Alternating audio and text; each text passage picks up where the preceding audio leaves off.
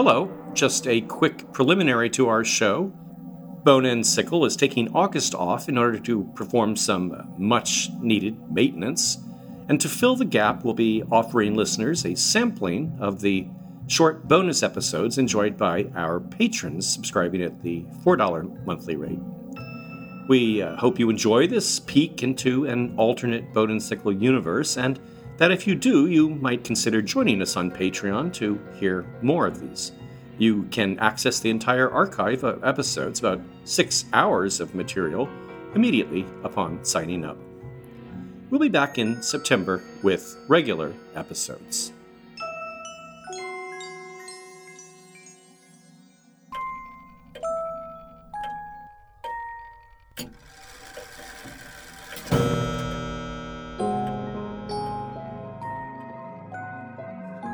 Welcome to our 12th episode of Marvelous and Rare Antiquarian Circle. We offer this show exclusively to Patreon subscribers as a thank you for the support that makes Bone and Sickle possible. These short episodes consist exclusively of readings from rare books from the shelves of our library here.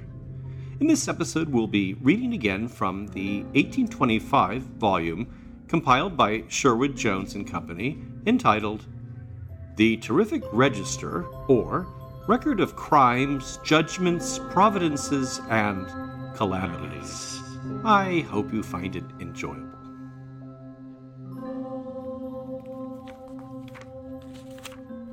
Okay, our first entry, The Combat of the Dog of Montargis. The fame of an English dog has been deservedly transmitted to posterity by a monument in bas-relief which still remains on the chimney-piece of the Grand Hall at the Castle of Montargis in France. The sculpture, which represents a dog fighting with a champion, is explained by the following narrative. Aubry de Montdidier, a gentleman of family and fortune, traveling alone through a forest, was murdered and buried under a tree. His dog, an English bloodhound, would not quit his master's grave for several days, till at length, compelled by hunger, he proceeded to the house of an intimate friend of the unfortunate Aubry at Paris, and, by his melancholy howling, seemed desirous of expressing the loss they had both sustained. He repeated his cries, ran to the door, looked back to see if anyone followed him, returned to his master's friend, pulled him by the sleeve, and, with dumb eloquence, entreated him to go with him. The singularity of all these actions of the dog, added to the circumstance of his coming without his master, whose faithful companion he had always been, prompted the company to follow the animal, who conducted them to a tree, where he renewed his howl, scratching the earth with his feet, and, significantly, entreating them to search that particular spot. Accordingly, on digging, the body of the unfortunate Aubry was found. Sometime after, the dog accidentally met the assassin, the Chevalier Macaire, deemed by all historians treating the matter as the true perpetrator of the deed. When, instantly seizing him by the throat, the dog was, with great difficulty, compelled to quit his prey.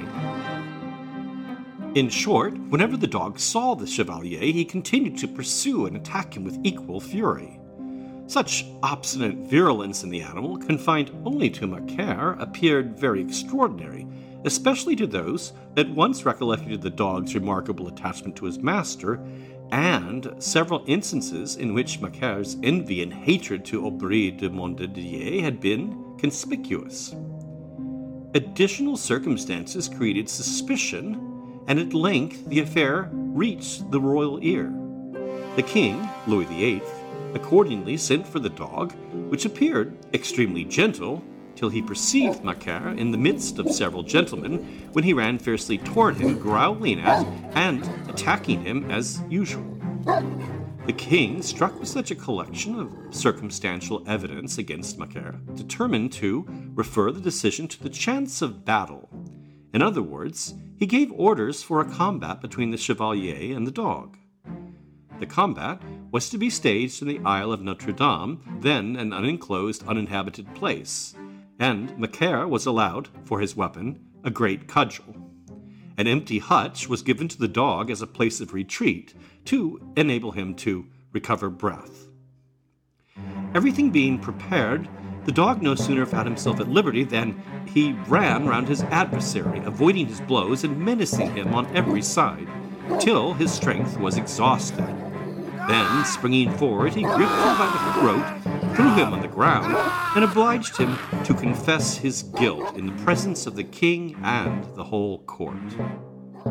In consequence of this, the chevalier, after a few days, was convicted upon his own acknowledgment and beheaded on a scaffold in the Isle of Notre Dame. A good dog. And see, our next one is a fishy turn of fate. Providential escape. In the year 1709, a packet boat returning from Holland to England was so shaken by a tempest that she sprung a leak and was in the utmost extremity of danger in the midst of her course, when all the mariners and passengers were in the last distress, and the pumps had been worked to carry off the water, but all to little purpose. By a good providence, the hole filled and was stopped, seemingly, of itself. This struck them all with wonder and astonishment. No sooner did they get safe into port than they examined the ship to see what was the matter, and found a fish sticking in the very hole which had been driven into it by the force of the tempest. Without this wonderful providence, they all must have perished. Okay. This next one seems to be from a travel journal, someone traveling in countries that only identified as Arabian.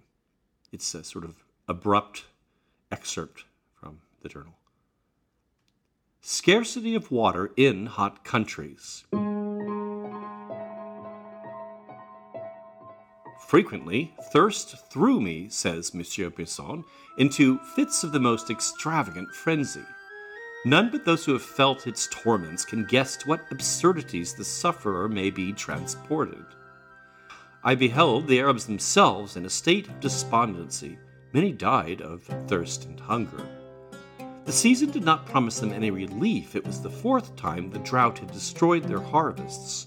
This desperate state of affairs so alienated the minds of the different tribes that they went furiously to war with each other. The object of contention was who could carry off most cattle to dry their flesh for eating. As for milk, there was not a drop to be had. Water was still scarcer, as none hardly was to be found in the desert, except near the sea, and that salt, black, and unwholesome. In this crisis, I saw to what contrivances men may have recourse in. The camels that were killed furnished drink to these Arabians who were deprived of milk. Particular care was taken to preserve the water retained in the stomach of these animals. This was separated from the dung. In the pressure came out a greenish liquid, which was frequently used to boil our meat. That drawn from the body of the goat tasted of fennel and had a tolerable, pleasant smell. I never thought it disagreeable to drink. That of the camel is indeed rather disgusting. But I was much surprised that those animals who did not drink about 2 or 3 times a year and eat nothing but dried plants should have such a prodigious quantity of water in their stomachs, especially the camel. Note to self, bring water. Okay, our next one. Fatal frolic. A few years since, on a wedding day in a family in Norfolk, by way of pastime after dinner, the party assembled played at hide and seek. It being the turn of the bride to hide herself, she soon disappeared, but on searching, could not be found. The mirth was soon converted into sadness, as in truth she could nowhere be found, or made to hear the earnest calls made for her. In fact, she never again made her appearance, nor could she be found or traced, notwithstanding the diligence and labor exerted. At length, in 2 or 3 years after, by some chance, an old oak chest was opened, when, with horror, her faded remains in her wedding garment were found within it. It was then discovered that, to hide herself, she had got into the chest, which shut with a spring lock, and being very close, had produced alarm, fainting, and suffocation, and hence she was neither seen nor heard, nor could she hear or answer.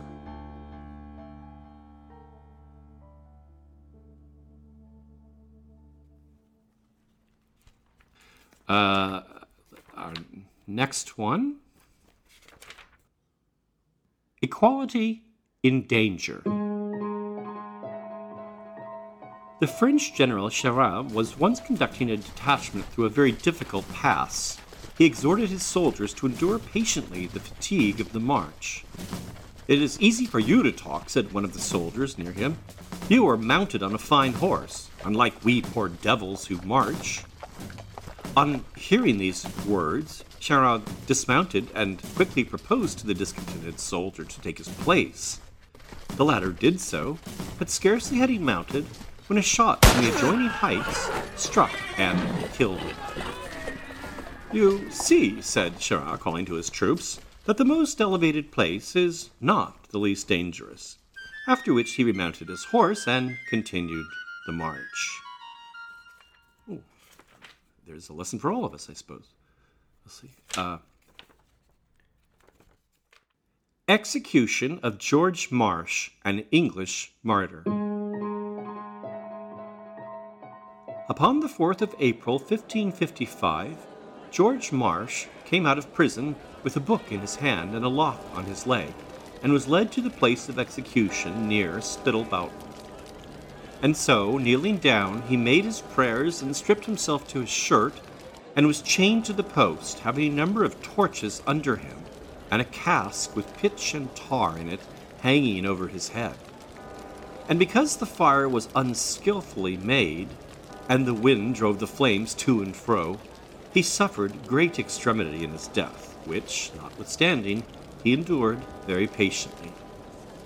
And when he had been a long time tormented in the fire without moving, having his flesh so broiled and puffed up that those who stood before him could not see the chain wherewith he was fastened, and therefore supposed he was dead, he suddenly spread abroad his arms, saying, "Father of heaven, have mercy upon me," and so yielded up his spirit into the hands of the Lord. Whereupon many of the people who were present said he was a martyr, and died wonderfully patient and godly. I have another one about punishment or execution. A little more mundane. Yes. Modes of punishment in Cairo.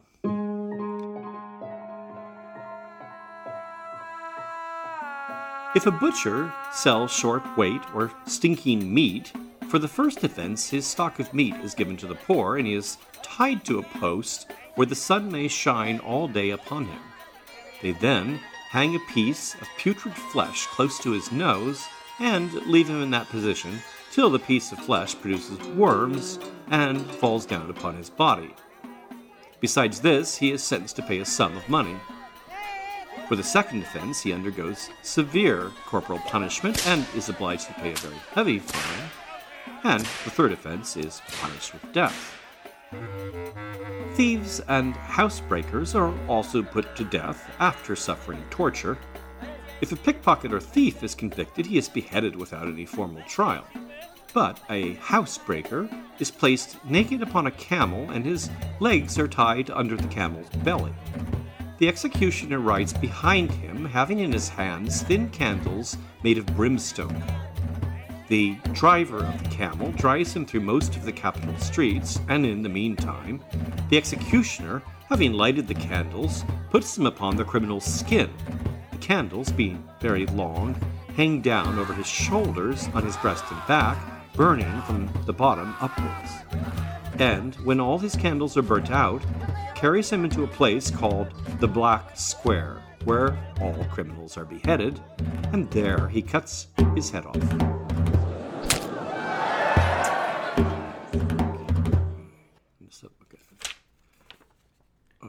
And our next one, notices of approaching death.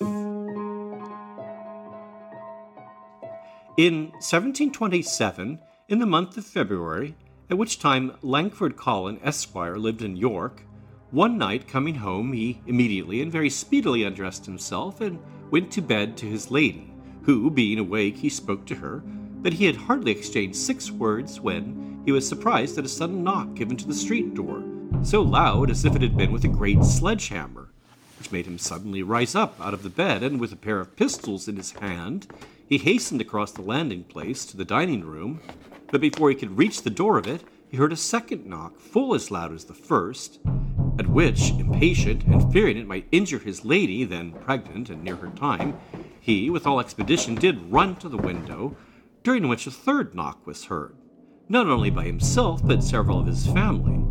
But throwing the sash open, he saw nobody, neither at the door, nor on one side or other of the house, though it was clear moonlight, and nothing to obstruct his sight either way for considerable distance. Still thinking it was done by some unlucky person out of game or wantonness, he discussed the next morning his uneasiness at such usage at the coffee-house, declaring with some warmth how highly he did resent it, nor did he change his opinion till the next day's post brought him a letter which informed him of the death of his cousin Thomas Smith, Esquire of Nottingham, who died at London at the time the said knocking was heard. But wait, there's more.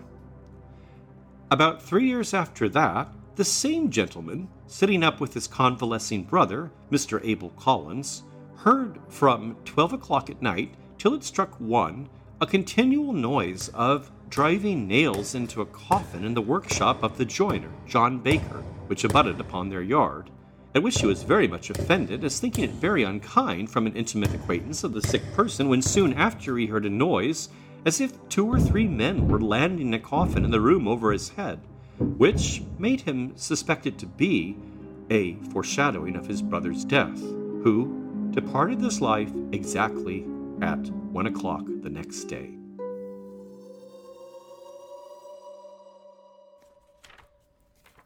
Let's see, we have one more.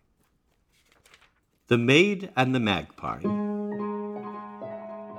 A noble lady of Florence, who resided in a house which still stands opposite the lofty Doric column which was raised to commemorate the defeat of Pietro Strozzi, lost a valuable pearl necklace, and one of her waiting women, a very young girl, was accused of the theft. Having solemnly denied the fact, she was put to torture, which was then given at Florence. Unable to withstand its terrible infliction, she acknowledged that she was guilty, and without further trial, she was hung. Shortly after, Florence was visited by a tremendous storm. A thunderbolt fell on the figure of Justice and split the scales, one of which fell to the earth, and, with its fall, the ruins of a magpie's nest, containing the pearl necklace. Those scales are still the haunt of birds. And on that tragic note, we'll end. With that, we'll switch from books to music to close out our show.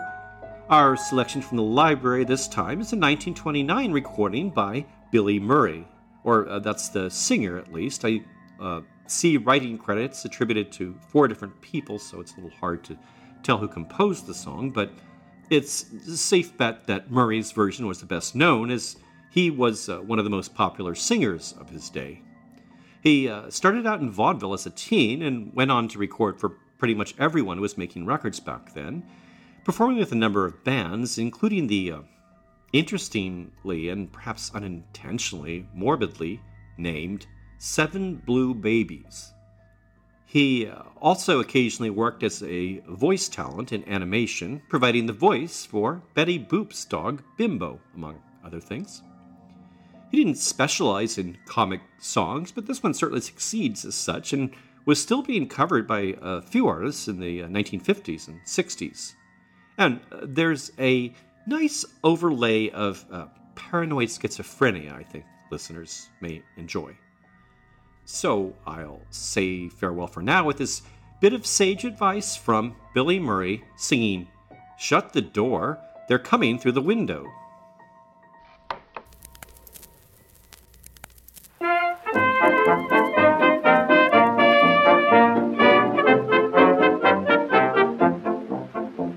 Be careful of your conversation on the telephone, for other people may hear things just meant for you alone. The other night the wires were crossed, and though it sounds absurd, here's a little earful of the things we overheard. Hello? Is this the sheriff's office? Yes, it's the sheriff speaking. Say, I live up in Hackensack in a house down by the sea. Oh, you live up in Hackensack. Well, why blame that on me? There are 20 crooks around the house, so Sheriff, I need you. Now, don't you get excited, and I'll tell you what to do. Yes? Shut the door. Ah, but they're coming through the window. Oh, well, shut the window. Now they're coming through the door. Well, shut the door. Yes, but they're coming through the window. Oh, the room is full and won't hold any more. Hello? Is this the menagerie? Yes? This is Andy Gooch. Did you say gooch or hooch? Say, don't get sarcasm. My room is full of elephants. They're colored green and pink. Also purple monkeys, and I can't sleep a wink. Ah, we'd like to take them from you, but there's no room in the zoo.